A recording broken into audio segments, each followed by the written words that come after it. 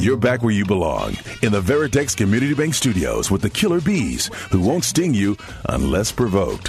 Here's Joel and Jeremy. All right, the sack record is another one you have to watch. Not the NFL sack record, but the David Carr franchise record. He's blank on Branham. 76 times that David Carr was sacked in 2002. Stroud's been sacked 11 times through 2 games, leads the NFL. He's on pace for over 90. Now, you do have the extra game. When do you start watching the sack record? You hope that week 5 calms everything down. Again, we go right back to the same date, the second coming of opening day, when you hope that that line is able to kind of calm that stat down from being something that you watch. If it's not, I think you start watching it probably in week 14, 15. Ooh, I think not that you're going over. You're watching it that it could be surpassed. Oh, you're saying it could be surpassed at that point? No. I'm saying by week 14 or 15, you're looking at it going, oh, holy hell. See, I'm like at week 6 or 7. I'm like week 3. I'm like the only reason I'm not going week 3. I'm on watch. The only reason I'm not at week 3 is because you don't have the full offensive line. Like, I want to see 3 weeks with the full offensive line, but if he's getting sacked 4.5 times with Laramie back. I mean, Laramie was in game 1. Like, he was sacked 5 times with Laramie. But if Juice is back, Laramie back, Titus back, I want to see like a 3-game sample with that offensive line. But if he's still getting sacked at a 4-sack-a-game pace, I'm looking at that record in week 6. It scares me if we're thinking that Juice has got to be a guy that's a savior, though. Jared Patterson is so bad. That's true. He's brutal. But I think that your tackles have to kind of slow everything down. They have to calm it down on the offensive line. That might be a tall task because if this team isn't winning games, Laramie's going to probably pull his own plug. He's going to shut it down again. Yeah, that scares me. He's back. He's practicing all of that. It doesn't look like you're going to get Perryman to play this week, which is not great. Hurts. Thomas isn't playing. Stingley's not going to play, and Petrie's not going to play. The injuries are. I know we say they're part of it. Petrie's definitely not playing, but he hasn't stepped on the football field. They are racking up quick. So I feel like they've had like a season's worth of injuries through 2 weeks. They're going to be without at least 8 4 starters. starters. 8? Well, you're talking about the IL. I was talking about defensively. I was talking about defense because Perryman, I don't think is going to play. He hadn't practiced the last 2 days. Doesn't look like he's going to. If you don't practice Wednesday or Thursday, like Wednesday's key, not. Wednesday's a key day. Yeah. Yep. If you don't practice either one of those days, I don't think he's going to play. Petrie hasn't stepped on a football field since the bruised lung. Derek Stingley, how long will he be out? And Tavier Thomas, they talked about, is not going to play. That's 4 starters. That's 4 starters on the defensive side of the ball. 2 of them in your secondary. 3 of them in your secondary. Yeah, that's not good when you're taking on a team that has Trevor Lawrence and has a complement of receivers that look like they're fully capable of embarrassing you. That's not a good situation to be in, and you're on the road. Yeah. Where are you at on that, Joe? Where you said you're watching it week 7 or 8 or 3? Week 3, that's right. I'm on watch. Like, if he's at 20 plus sacks, 11 times in 2 weeks. He's 5 times with Larry. Here's the problem too. Like, that's tough. Like, you might be able to survive the how bad the numbers get early on, but that might be such a large number that the line comes back for a couple weeks. That number, it's not that many per game. And then all of a sudden, Tunsil loses interest and guys get hurt again or something like that. And now you're going, oh, bleep. It might be before we even get close to the end of the season. Yeah, it might make it in at a number where it's going to be hard. Then you might be in week 14 or 15 looking at that number. If he's at 22 through 4 weeks, and let's just say it doubles. That's his pace right now. Then you're talking about 3.8 sacks per game the rest of the year to not get, or I guess it'd be like 4 sacks a game the rest of the year to pass the number. Plus there's the extra game.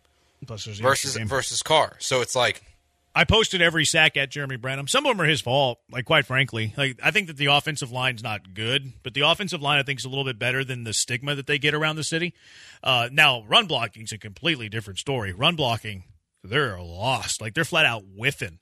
They're missing. They're not even finishing their blocks. It's not good. I feel really bad for Dameon Pierce, especially Dameon Pierce has been catching some heat for this too. Oh, Dameon Pierce is mid. Dameon Pierce isn't what we thought he was. I feel bad for Dameon Pierce because he's getting nothing to work with, and Dameon Pierce is taking criticism. I think it's completely unfair. But isn't it the same thing with Stroud? It's hard to criticize him too much because of the fact that he's coming behind the same offensive line. But different things. Pass protection and run blocking are different. And this is an offensive line that I think pass protects better than they run block. Now, where this offensive line will get in trouble is like they have blown assignments where it's like immediate pressure. So that's why we think that they're really, really awful all the time. Most of the time, they're actually decent, like probably a little bit below average, but like sustainable. Like they can keep Stroud upright. But they just have like a blow-up play every now and then where it's like, oh, my goodness, this offensive line's absolutely dreadful. Now, look, this is also the NFL. Like the NFL defensive coordinators are going to scheme stuff up where they're going to get free rushers on a quarterback whenever they want it. And C.J. Stroud's going to have to be able to be a quarterback that can beat teams when they're blitzing. And honestly, I've seen it. Like we had a lot of concern about how C.J. Stroud would look like whenever he comes to the NFL handling blitzes. I think he's done a really good job at it. So I'm very encouraged by that. I'm really encouraged watching C.J. Stroud on these all-22s, by the way. Like, every single throw that you can have on a football field, he can make. Like, he leads receivers into open spaces. He makes them, like, tight window throws. He makes some layered passes. There's some times where he gets a little happy-footed where he's, like, trying to make something happen by scrambling, where it's like, just stay in the pocket a little bit longer. A guy's going to pop free. I think that's going to come with time. But watching his film makes me very encouraged with C.J. Stroud. I said it earlier, and I mean it. The more and more I watch of C.J. Stroud, and quite frankly, I listen to C.J. Stroud too because I love his demeanor. I love his composure. I love like at a podium. Like I'm not a huge like podium guy, like whatever. But you can tell he thinks football, he lives football, he bleeds football, and then you watch him on film, and it's like, man, this guy can make every single throw on the football field. Like he that's big. And like, there's not selfishness there either. He's like, I'm doing this for Tank Dell's family. I'm doing this to get the most out of Nico Collins. Like, I love his demeanor, I love his mindset. And quite frankly, man, he can make every single throw on the football field. There's some little things that he needs to work on. Like you can't be like rolling out of the pocket when it's a clean pocket and run into a sack or get a little happy-footed. Or throw it up for grabs when you could just eat it and live to see another day. But those are minor things, and I think they're all fixable things. But in terms of talent, like C.J. Stroud is dangerously good. The touch means something too because it is so tough to teach. And we say, oh, some guys got better at it. Yeah, Tom Brady worked at it all the time. He got better at it, but he was Tom Brady. He was also really, really, really good regardless. And Jalen Hurts got better at it. And Jalen Hurts wasn't as bad as like Richardson was coming out, but Jalen Hurts works at his craft the same way. But when you look at the touch throws that he makes and when he has to make the tough throws in traffic where he puts it, it's really easy to see why everybody talked about that being such an important key and one of his best attributes. Because at this point in the fetal stages of his NFL career, for him to do what he's doing and putting footballs where they need to be placed, that's so important. Yeah, a little hesitation still in his game. Like it's like, okay, the read's there, make the throw. 90% of the time he's doing it. There's still like 10% of the times where he's like a little bit unsure. I think it's because he's erring on the side of being careful with the ball. Like I kind of just want to let him see it fly. Like let it fly. I love the quick stuff that they do. Like, remember we had DJ on and he was talking about a play action, deep route concepts. I'm like, I didn't like that play. I like the quick stuff. I like the 3-step drop, get it out. 3-step drop, get it out. He looks really good in that, especially whenever he has Tank on the field. Yeah, that. But I also like the fact the way when he steps up in the pocket that he steps and slides. He steps up and slides one side or the other. That buys him that extra half second, and then he's not. To your point, you're right because I've seen the hesitation from time to time. But when he's in that kind of that situation where he has to step up and slide either way to buy himself that extra half second, he's still not afraid to rip it between two defenders and put it in a spot where guys like Woods and Nico Collins have been big in actually bringing it down, but you can't fault the guy for putting it where it needs to be put and then put it on the receiver to catch it. I heard D'Amico talk about it yesterday. I don't know if we talked about it on the air, that first touchdown to Nico, where honestly he misread Nico early in the route. Like Nico was running a little seam and he was wide open, and Stroud missed him. But he came back to him later and threw the nice little touch ball. They said it was to Tank. I was thinking the same thing. They said it was because I thought when it left his hands, I thought, oh man, he's throwing that out of the end zone. And then I saw two guys in the same vicinity, and I didn't realize it was Tank behind him. But I thought, thank God Collins can go climb the ladder and go get that. But yeah, I was wondering if that was thrown to him. I thought he was actually trying to throw it away. D'Amico said it was to Tank. It was a good play by Nico. It was still a good ball, I thought, by Stroud, because you only want to put it in a spot like that where your receiver can catch it. Now, he did miss Nico on that play initially. Nico was running wide open up the seam. I already mentioned the run blocking stuff. Run blocking worse than pass protect for me, and it's not even close. I've been saying this all week, and this kind of confirmed it. Shane Steichen outclassed DeMeco Ryans, quite frankly. He was using DeMeco's aggression against him, like the Anthony Richardson, that second touchdown. He showed a little jet sweep, faked it. AR-15's wide open to run into the end zone all alone. I was really critical watching Will Anderson back because Will Anderson's numbers weren't nearly as good this week against the Ravens. Most of like his non-factorness was frankly Shane Steichen's scheme. Like they were so quick getting rid of the football, they running the football, whatever. But they were so quick getting rid of the football that they didn't allow for much pressure at all. I didn't think that Will Anderson was like nearly as good as against Baltimore, but his like disappearing act or whatever, it was all scheme. Like I'm not worried about Will Anderson at all. His motor's really good. Like he's chasing down. He was chasing down running backs, running the football in the fourth quarter late when he had no business. Like I could totally see him like, okay, I'm not in this play. It's a blowout late. I don't need to be running down the running back from the backside. He did it multiple times, which was really cool to see. The one thing I noticed about when watching him is that nonstop motor is the fact that when you look at the Watt brothers, and part of the reason why they were so dominant and effective and also so beloved by the rest of their teammates are just that very factor. They don't take plays off. They don't quit.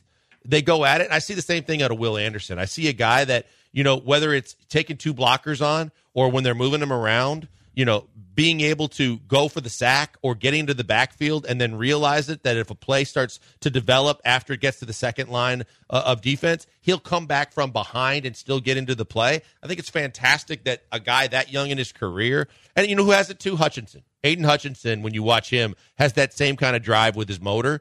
That is a special characteristic that not everybody has. 2484, what is the ratio looking like on sacks that are Stroud's fault and the O-line's fault? I would say like 75-25. 75% offensive line.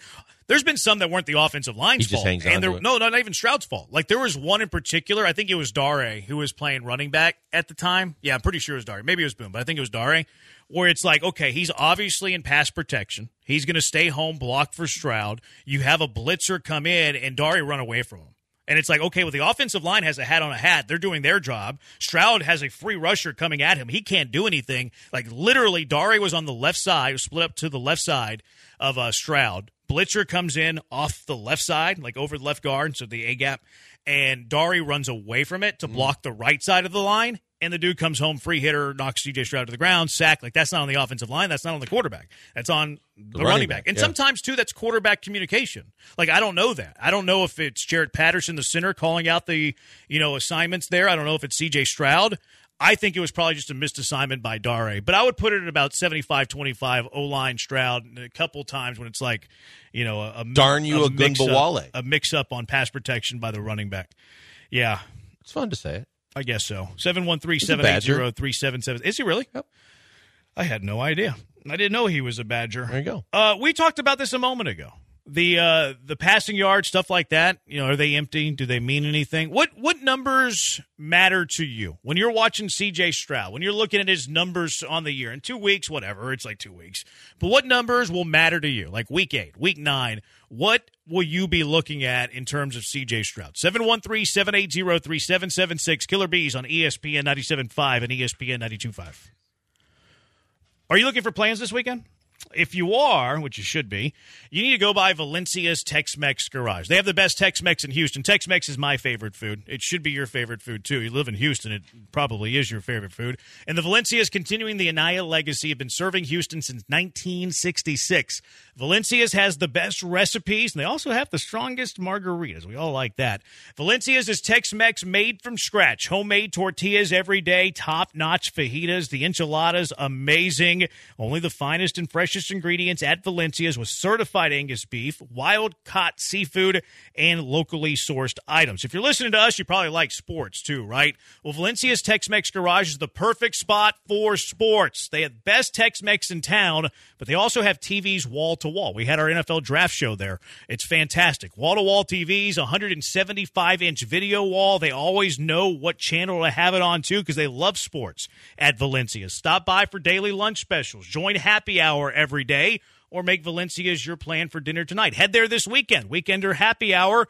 You get some frozen margaritas for very, very cheap. You can take advantage of the bottomless penny mimosa as well. Refills only 1 cent. Also, look, I know it's September, but but holidays are going to be here sooner than later. You probably have to plan some holiday company parties, things like that, and you want to get out ahead of it. Book Valencia's for your company outing at the holidays. 2 Houston locations, Garden Oaks, Oak Forest, new spot on Upper Kirby as well, which is perfect if you're in Westview, Rice Village, or River Oaks. Valencia's Tex-Mex Garage, where all of the food is made from scratch.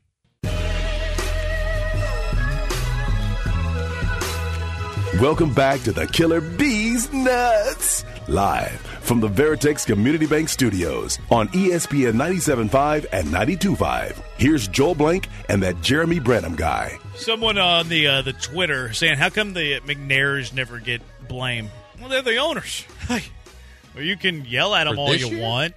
You can, whenever. Like, I've blamed them in the past. I mean, they're the owners. Like, hey, fire yourself. Like, no, they're not going to do that. The NFL is a printing machine of money. Right, they're just going to chill and make tons of money. You can criticize them all you want, but it's okay. It's fruitless, is what it is. But you still criticize them. Like, and I don't know that we'll ever know, but if you knew about the DeAndre Hopkins trade as Cal McNair and signed off on it, you're an idiot. Mm-hmm. I mean, so you can criticize them if you're an idiot, whether they sell the team or not. I mean, I think that's where it's most ridiculous, where people say Cal's got to go and you've got to sell the team. No, he really doesn't. And if it's a cash cow, then why the hell are you giving up the farm? There's no way. Yeah, you sit there and you collect the money and you enjoy all the money that you have. Like I think going after ownership is for the most part fruitless. And cool cat Cal McNair. I mean, how can you not like him? And it's also just like you just get nowhere because like you said, like they can't get Sell fired. The team. Well, unless you're Donald Sterling or you're Dan Snyder or what's his name in Carolina? Was it Carolina Richardson? I don't remember. Yeah, that had the harassment and everything for years, and that finally came out.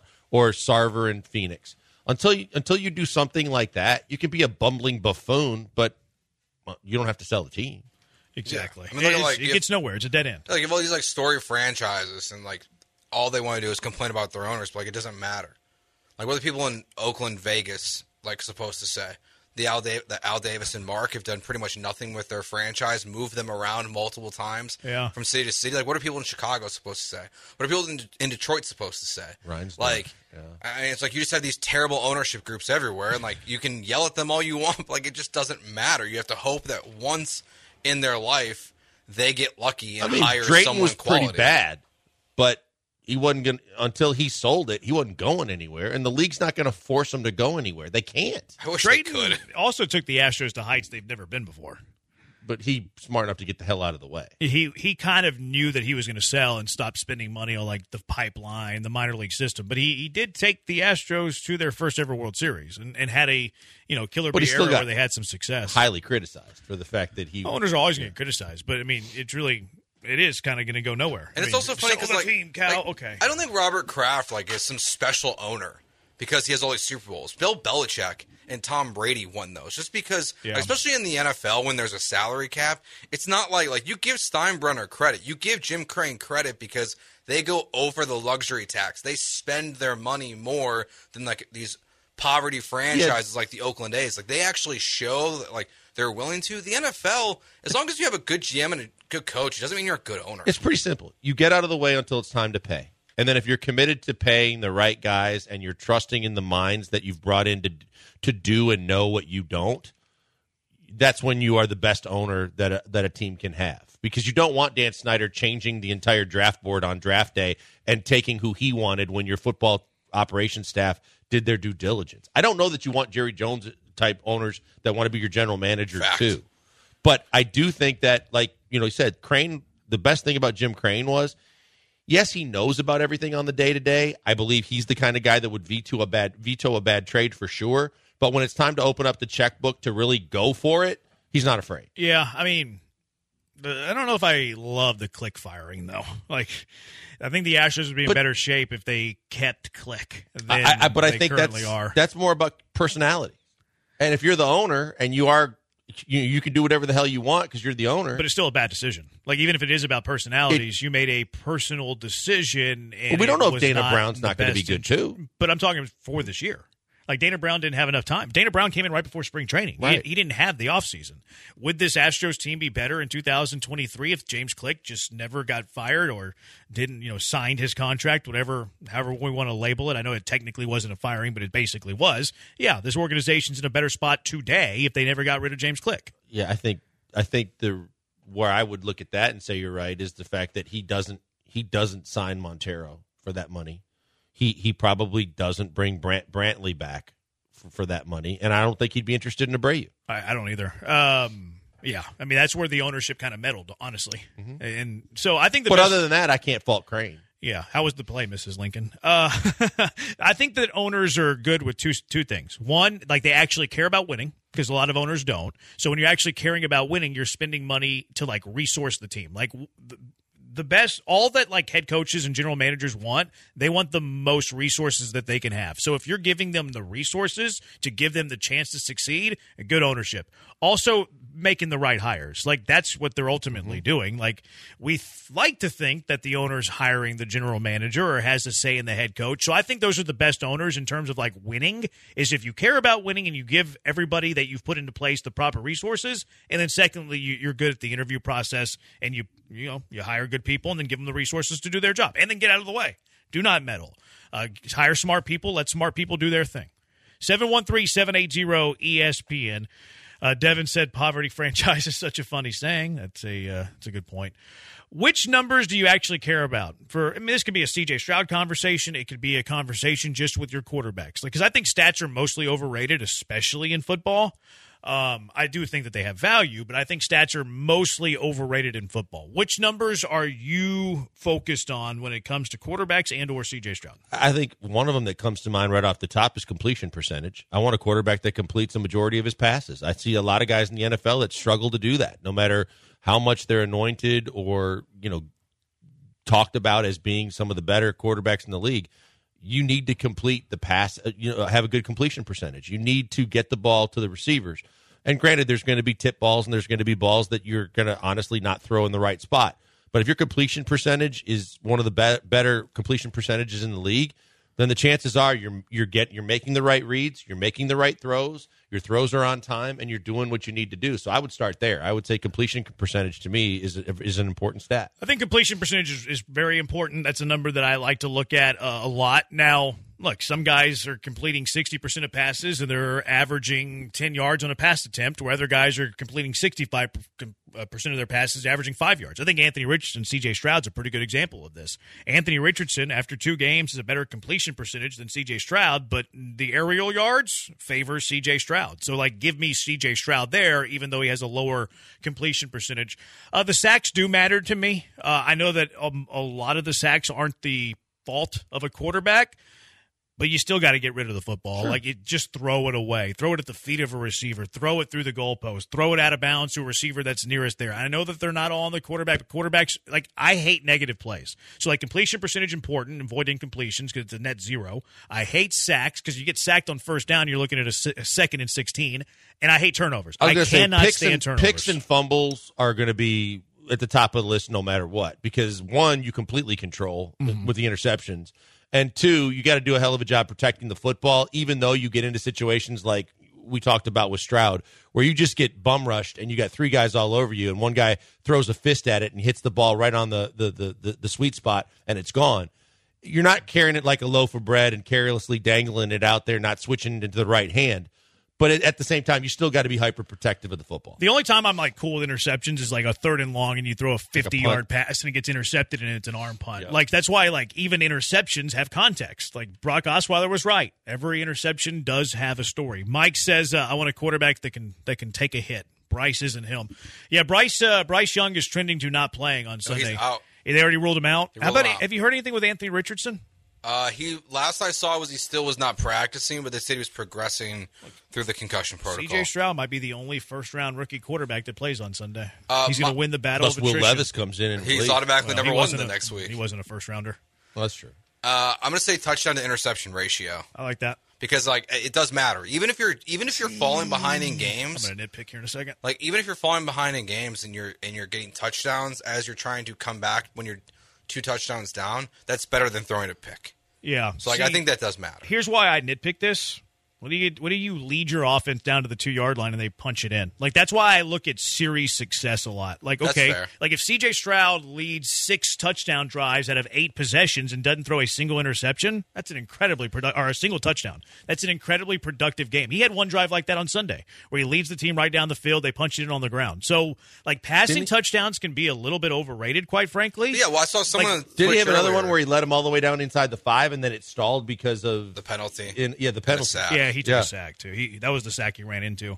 So, like, I like touchdown. I like a quarterback who leads touchdown drives. I don't even care how the touchdown ends. Like, so I think sometimes passing touchdowns can be a bit overrated. Like, yeah, I'd rather have them than not have them. But if you're leading a team down the field every single drive and you're scoring a running touchdown every single drive, that's incredibly successful. That's why I don't love NFL stats. It's mostly eye test. Yeah, I saw someone in the Twitch chat earlier actually mention this, that like 10 of Patrick Mahomes' touchdowns last year were on those little jet sweeps where the guy runs right in front of him, he flips the ball forward, and he gets credit for a touchdown pass. One of the dumbest stats. Like that almost shouldn't count. That's a handoff. Pass. Yeah, the shovel pass as a pass. Well, if it falls down, it's incomplete. I know, but like the Texans, I still hate it. The Texans lateraled one to Tank Dell first play of the second half. Yeah. See that? Fumble, negative yards. That was tough. They recovered, but they put themselves in a 2nd and 16. Like, why? Throw it a little forward. Throw it like a half-yard forward. That way if it falls, it's incomplete. When you watch that play, like, do you think that was a bad CJ throw, or do you think that was design? He went way back when he ran the route. No, I think it was designed, though. Sure it was. I think it was their design. I don't think it was. I thought Tank should have caught it. Go Cougs. 713-780-ESPN HRP listener line. We've been trying to do this last couple of days. I like to always take a look at some 0-2 teams and some 2-0 teams in the NFL. Pick a 2-0 team to miss the playoffs and 0-2 team to make the playoffs. Who do you say? 713-780-3776. Killer Bees, ESPN 97.5, ESPN 92.5. Hey, before we go to the break, tell you about the good people at Apollo Men's Health. Apollo Men's Health, making a difference in people's lives on a daily basis. Both men and women are going there daily to get more energy in their lives on a daily basis by exploring everything from B12 shots to all the different ways you can get hormone therapy and have more energy from day to day. You get more tasks done. You get more things accomplished. You're not trying to win an Olympic medal at this point in your life. You're trying to win the day. Get everything done. Take care of everything for your family and your job, and maybe get a workout in. And oh, by the way, if you can't get a workout in, they now have FDA-approved semaglutide that can have you losing up to 6 pounds every week, and you don't have to lift a weight or hit a treadmill or go running or walking outside.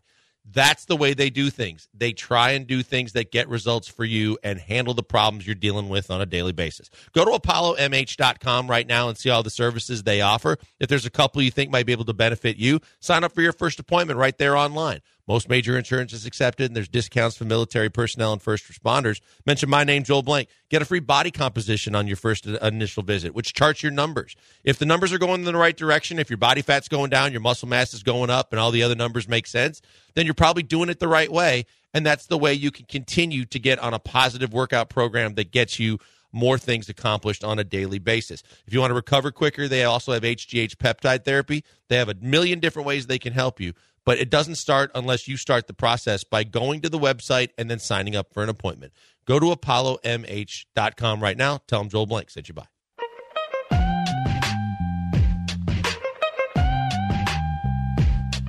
The Killer Bees. What about the murderous Jays? We've got Joel, Jeremy, and Joe. That's 3 J's. Coming to you live from the Veritex Community Bank Studios on ESPN 97.5. It's the Killer Bees and Murderous Jays. Someone says best stat wins. Well, I do agree. Tim Tebow racked up some wins, and I didn't like. Sometimes you're just on a really good team, and you win a lot of games. So I don't know if it's the end-all, be-all for me. But, yes, it is the most important stat. Lamont says Colts may be in a better position playing Minshew over Anthony Richardson against the Ravens. Ravens secondary's beat up. Anthony Richardson's really good. I saw some people with a hot take this past week that the Texans got screwed when Anthony Richardson left the game because Gardner Minshew was better. Stop it. Like, Anthony Richardson went right down your throats on that first series, and you weren't going to stop Anthony Richardson that entire game. But, well, he had two punts in his final 2 possessions. He was concussed. He got a concussion on his second touchdown and played through it for 2 series that you were able to get him off the field. Anthony Richardson's going to be a freak in that offense. But to Lamont's point, I also really like Gardner Minshew. I think he's one of the better backup quarterbacks in the NFL. He's good. He impressed me. I mean, there was no lie in the fact that I said that the Jets should be calling Chris Ballard and seeing how hell-bent they are on keeping him a Colt all season long. Because if Richardson and the concussion and he comes back quickly, you're going to want to see all you can see of Richardson.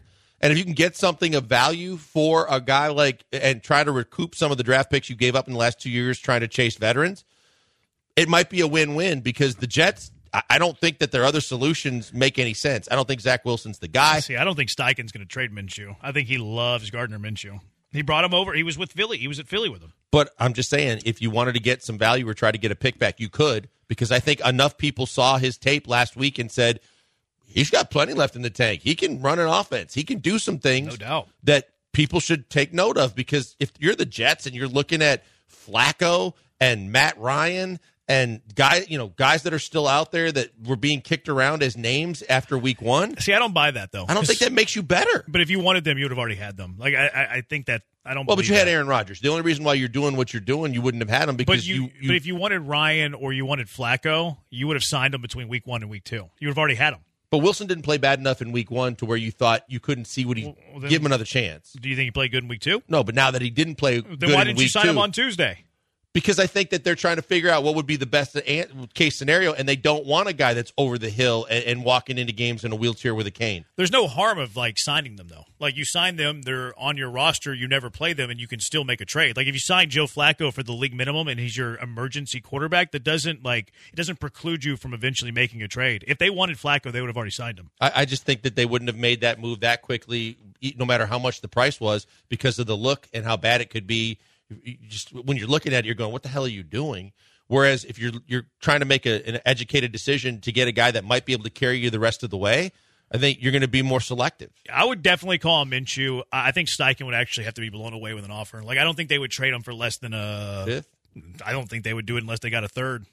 He brought him from Philly. He knows his offense. He runs that offense really well, and they have a quarterback who runs a lot that might be injured a decent amount. I don't think he would just give away Gardner Minshew. He hasn't finished a game yet. I think he really likes Gardner Minshew. Like, if you bring a guy with you from the previous spot, you have a rookie quarterback where you need a veteran behind him to teach him the offense, show him the ropes, and he's getting hurt, I think they would need at least a third for Gardner Minshew. Now, if I'm the Jets, I'm calling. You're right. Like, I like Gardner Minshew. I think he's, like, earlier we talked about Dobbs. We don't think Dobbs is one of the top 32 quarterbacks in the world, but he's a top 50 quarterback in the world. Where's Minshew? Top 40. I would go further. That's where I was going to go. I would go further than top 40. I would go, he's a top 35 quarterback. I might even say he's a top 30. I might say he's Maybe. the same. I might even go a little better than that because I think he's better than some guys that are starting. Mm-hmm. And I think that he definitely shows that he can still run a football team, whether you need him for 1 week, 5 weeks, or an extended period of time. 9964. I think Case Keenum's perfect for the Jets. It's a pretty good call. It actually is a really good call. Ocho wants to get me to go to Turner Stadium to watch a Tascasita Kingwood tonight. No. He said we can get some turkey legs together. The turkey legs are from Thorne Stadium, not Turner Stadium. See, 21-5A on the when everybody was clamoring for the Jets to take Davis Mills, the no-brainer was Case Keenum. I said it at the time that if Case is going to be ended up anywhere, he's going to be a veteran guy that can come in and just stabilize the ship of a really good football team. Otherwise, that's the perfect scenario for Case Keenum. Yeah.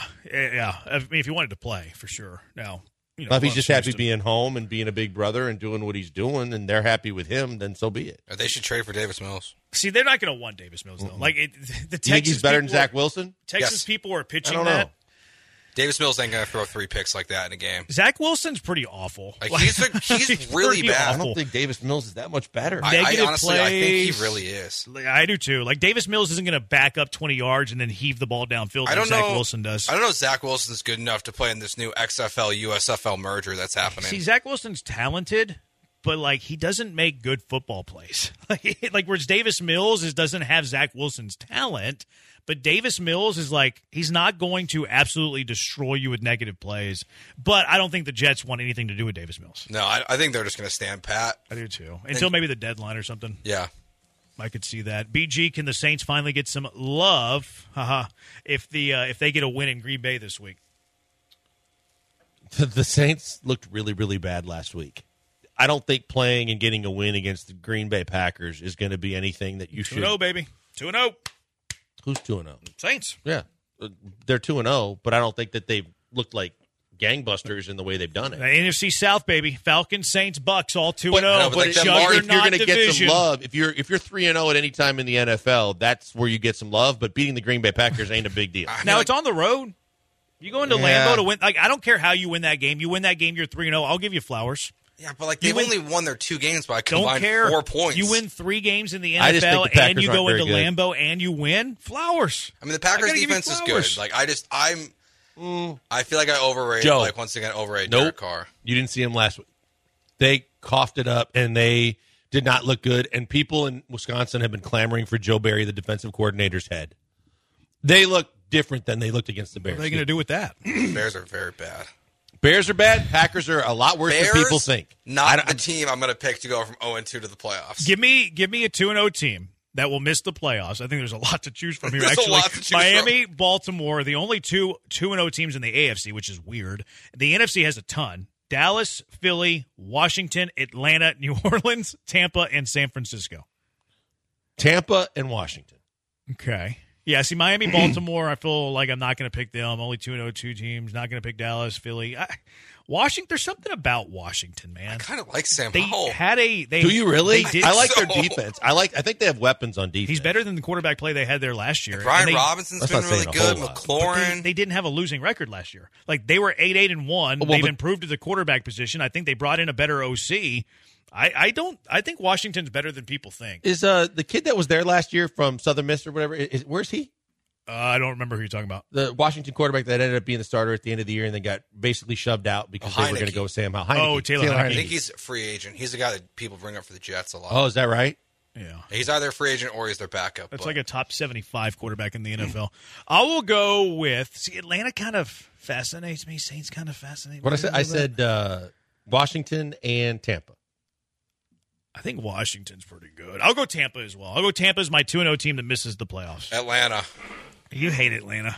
Really? He hates Atlanta. You have to have a good quarterback to make the playoffs, and they don't have one. Not in the NFC. I think there's good enough quarterback play to where they'll finish. And they're in that bad division 7. Jeremy was talking about. I know, but that division's a juggernaut. They have 3 2-0 teams. I just Desmond Ritter's not good. Like, I just don't think you're going to make the playoffs with Desmond Ridder. At some point, he's going to have to win a football game, and I think he's incapable. The thing is, they're content throwing it 12 times a game. They are. They are content throwing it. And when they have Cordell Patterson back at game. some point, they should run it even more. Yeah, they're a fun team to watch if you like a throwback team. I think they'll get boat race this weekend by Detroit. So yeah, that'll be a fun one. All right, pick an 0-2 team that will make the playoffs. The Pats, the Bengals, the Texans, the Broncos, the Chargers, the Vikings, the Bears, the Panthers, and Arizona. You know the Vikings host the Chargers this week? That might be oh boy. I know it's week 3. I know it's not must win, but that might be an eliminator. That might be an eliminator game. Give me one more time. Google.com. Patriots, Bengals, Texans, Broncos, Chargers, Vikings, Bears, Panthers, Cards. See, for me, it's between the Bengals and the Chargers. I still believe the Chargers are just too talented. Yeah. I think they're far too talented, no matter – I don't believe in their head coach, Staley. I don't like the things that he does. Me either. And I really like Herbert, and I like all the weapons he's got, and I firmly believe that they're going to figure it out. And because Burrow with the calf – and I know where Joe's going to go anyway, I'll say the Chargers. Yeah, I think the Chargers can figure it out. I think the Chargers are too good not to figure it out. And do they have to win this week at Minnesota? It sure feels like it. I think they do. It does kind of feel like they have to win. It's almost a playoff eliminator. Not quite, but almost. I'm not going to pick the Texans. Patriots division's too good. The Bengals worry me, man. This they do. Burrow, And the calf Burrow injury, lingering is bad. The offensive line. I'm not going to go Bengals here. Not going to go Broncos. Chargers seem like a good one. Rest assured, someone's going Bengals. Not going to go Bears. Not going to go Panthers. Wait, no Bears? Why not? I'm going to go Vikings. I'm going to double down on the Minnesota Vikings. I think they're going to win the eliminator against the Chargers this week because it's at home. I think Kirk Cousins is going to rally them because they have a bunch of noon games coming up. I'm going to go with the Vikings. It's just because the one thing we talked about so much was the one-score games, and they were 11-1 last year, and so far they're 0-2. It flips. It feels like it flips every year. They're 0-2 to start the year. I'm going to go Bengals. I'm pot committed. That calf. King of Twitch just keeps repeating Bengals have been 0-2 5 years in a row. Did not know that. I did not either, if that's true. That's interesting. Now, you know who else had calf issues all offseason? Aaron Rodgers. Just saying. Something to monitor. Sprinkling some Achilles dust. Burrow might not even play Monday. You're basically saying Joey B is going to blow a tire. Well, honestly, I said calf injuries sometime lead to more. If my answer is not the Bengals, then my answer is no one. Yeah, I know. It doesn't seem like there's great options because I don't believe in the Chargers. You don't believe in the Chargers? Can I say the winner of the Vikings and Chargers? Sure. Will you allow me to do that? Answer. All right, I'll go winner of Vikings and Chargers, the 0-2 team that will make the playoffs. That feels like it's unfair. I feel dirty doing that. 713-780. Feel like Joe George doing Who Said It? I do feel like it's a little Bush League. Yeah. Buster Olney. He believes the Astros will be tough to beat in the playoffs. Do we believe Buster Olney? Is that a true take? Because the Astros haven't been that tough to beat in the regular season. They haven't been tough to beat at all at home. If they sneak into the postseason, that's probably not a fair word, sneak in. If they make the playoffs, will they be tough to beat in the playoffs? It's the Killer Bees on ESPN 97.5, ESPN 92.5.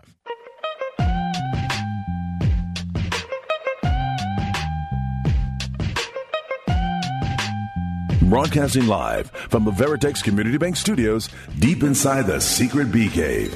It's Joel Blank and Jeremy Branham. Killer Bees, he's Blank. I'm Branham. Buster Olney says the Astros will be a tough out if they get to the postseason. Buster, I saw somebody on Twitter. I don't remember who said it, but credit to you for saying this. He said only Buster Olney would have a positive article about the Astros and have a bunch of quotes from Yankee players. Like Paul O'Neill is in this article. I think he's the most cited person in this story. He's Paul O'Neill, former New York Yankee, TV analyst for the Yankees. Is he really? I believe so. They got rid of Astro legend Carlos Beltran and Cameron Maybin. They got rid of those guys. I think they might be in the studio, but I think that O'Neill does the actual games. I'll look it up. I'll Google it as you say. Yeah, that's a good play. You're welcome. But do you believe what Buster Olney is saying here? That if the Astros get into the playoffs, and look, there's 9 games left to play. Tonight's quiet. There is one game to monitor, though. You can monitor the Blue Jays. Blue Jays facing Garrett Cole. We have not rooted for Garrett Cole a whole lot since he's left the Astros as a representative of himself. But they take on the Blue Jays today. And right now the Astros are in 2 different races. You're in a 3-team race for the American League West crown, which you lead by half a game with 9 to play. Rangers, Mariners start a series tomorrow. They'll play each other 7 times in the next 10. But you're also in a 4-team race that 3 teams will get into the playoffs with the whole wild card thing. And the only team that you trail in the standings are the Toronto Blue Jays by half a game. They also have the tiebreaker on you. They play Garrett Cole and the Yankees tonight. I know that it's gross to say, go Garrett Cole. Right. But tonight you need Garrett Cole to go and to shut down the Toronto Blue Jays. No doubt. You need to clear out as many paths as you can to at least getting there, because I do believe in what Buster Olney says simply because I believe in the Houston Astros. I believe that there's too much talent on this roster. I believe that what you saw out of Javier is so crucial to what this team could be come the new season of the postseason, to do what you all and we all want to see them do, and that is to succeed and go a long way. I'm not even worried about a World Series right now. I'm worried about a team that has to get in. That's the first goal, is just get in by any means necessary. Because if you do, there's not a whole lot of teams in baseball that want to see you coming through their diamond. They don't want to see you bringing Framber Valdez, Justin Verlander, and a compilation of offensive players that are capable of, beating you and bludgeoning you into submission quickly in a series.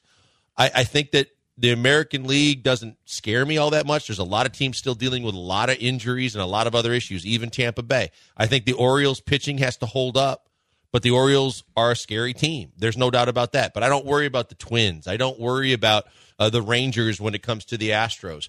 I think that the Mariners have had the Astros number, but we all know the postseason's a different story. It would be a fun series to watch. But I believe if they get in, they got as good a chance as anybody to get to the World Series. So, yes, I believe that no team wants to see them. And, yes, I believe that if they get in, they're going to be one hell of a tough out. The Astros have been so weird this year. I've been saying it for a few weeks that this is the most frustrating Astro regular season in the golden era. So, if they got into the wild card and were 2-Q, wouldn't shock me. If they have a magical ride and win the World Series, it wouldn't shock me. So I do think they're going to be a tough out for a few reasons. One's the pedigree.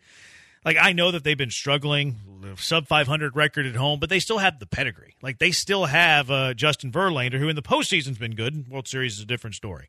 They still have a Framber Valdez. They still have a Christian Javier, who pitched the most underrated outing in World Series history. They still have Jose Altuve, Yordan Alvarez, Alex Bregman, Kyle Tucker, Jeremy Pena, who was the ALCS and World Series MVP. Like, they still have pedigree. So I do think that it's a team that I wouldn't want to face if I'm in the American League. Like, they just have pedigree, and they do have this knack of when they must win a ball game, more times than not, that switch is able to be flipped for whatever reason. So I agree with Buster Olney. Maybe one of the few times that I agree with Buster Olney. Don't know why he's quoting Paul O'Neill in this article. That's a little bit weird. Maybe get an Astro to be in this. Key from L.A., the way y'all been playing, no one is scared of the Astros. Cool, Key. No one's scared of the Dodgers in the postseason either, Key. So, touche. 92-40. Does Dusty know yet that the Astros just have to get in? Yeah. Dusty Bash. Dusty managed a good game yesterday. The way he handled that bullpen, did a great job. Paul O'Neill does do Yankee games. He does studio, and he actually calls games, but he calls them remotely from his Ohio residence ever since COVID.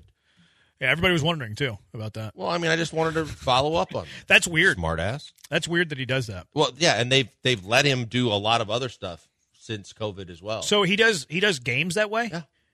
He's not it's the permanent like guy, when though, they right? didn't travel. What? He's not the permanent guy? He's the third guy. So he does maybe like 20 games fill in remotely. No, I That's think he bizarre. does like the third guy every game. Oh, he's the third guy in a 3-man booth remotely? Yeah. That's stupid. Like, that's really dumb. It says during the 2022 season, the Yankees relaxed their social distancing requirements, but he continued to call games from his basement, which he calls Studio 21.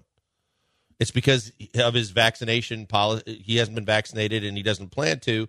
Despite that the Yankees continued to do things, including retire his number and use him on the Yes broadcast. That's so weird that he's a third chair remotely. And he did this season. He has returned to the booth. Okay. It says during the 2023 season, he has returned to the booth on Yes. Okay, that makes more sense now. It should be no if they're allowing that. All right, what we got for Will of Bits, Joe? Oh, did you see that? Joe just false started. If you were not on the Twitch, Joe heard me go to the Will of Bits, and then Joe gave like a little bit of a leap, maybe like a 1-inch leap. I'm not sure that you would have been able to stick in this little sheet of paper between his hiney and the chair, and he had both hands in the air like he just didn't care. It was like, whoops. Floor George, I forgot like to do Air that. Jordan. I forgot to set that up. Did I stall It's enough? the There we Wheel go. of Bits on the Killer Bees. Kibbles and bits, kibbles and bits. I'm going to get me some kibbles and bits. Who knows the bits the bees will begrudgingly bite? Well, let's find out. It's time for Start, Sit, Cut. Here's Joel and Jeremy and Joe. That's Joey sounds like he's from a different country. I'm like needing like 10 seconds here. Which, by the way, tomorrow's Will of Bits, we do mean text. Have you been tracking them? No one's been mean this week. Oh, that's weird. It's a bummer. 713-780-3776. Joe had one last night. Oh, I did. Joe Did pulled you? a Branham last night. What does that mean? Where he said, I shouldn't read this. I won't read this. And then he read that. I mean, yeah. And it was like totally do that on like, accident. thank goodness for Joe. He's not as arrogant as Jeremy and Paul. No. Oh, really? Patrick. No, it's PG. I thought it was He said, PC. thank goodness for actually, Joey's not as arrogant. I as think it was Branham and Paul. PC. Now I don't remember if it was Patrick or Paul. There was just there was 2 initials there. Yeah, so I guess we'll have to add that. No, everybody's been nice this week for some reason. I'm going to need all of you to text mean things we could do tomorrow the so we can have a segment tomorrow. We could do the 2 subtweets What do you that we mean? got today. We can include those. I don't know what you're talking about. The 2 subtweets that are out there from. Oh, we did get subtweeted earlier. Yeah, in the we show. did. Yeah, you didn't know about it. I guess not. You guys like to do that.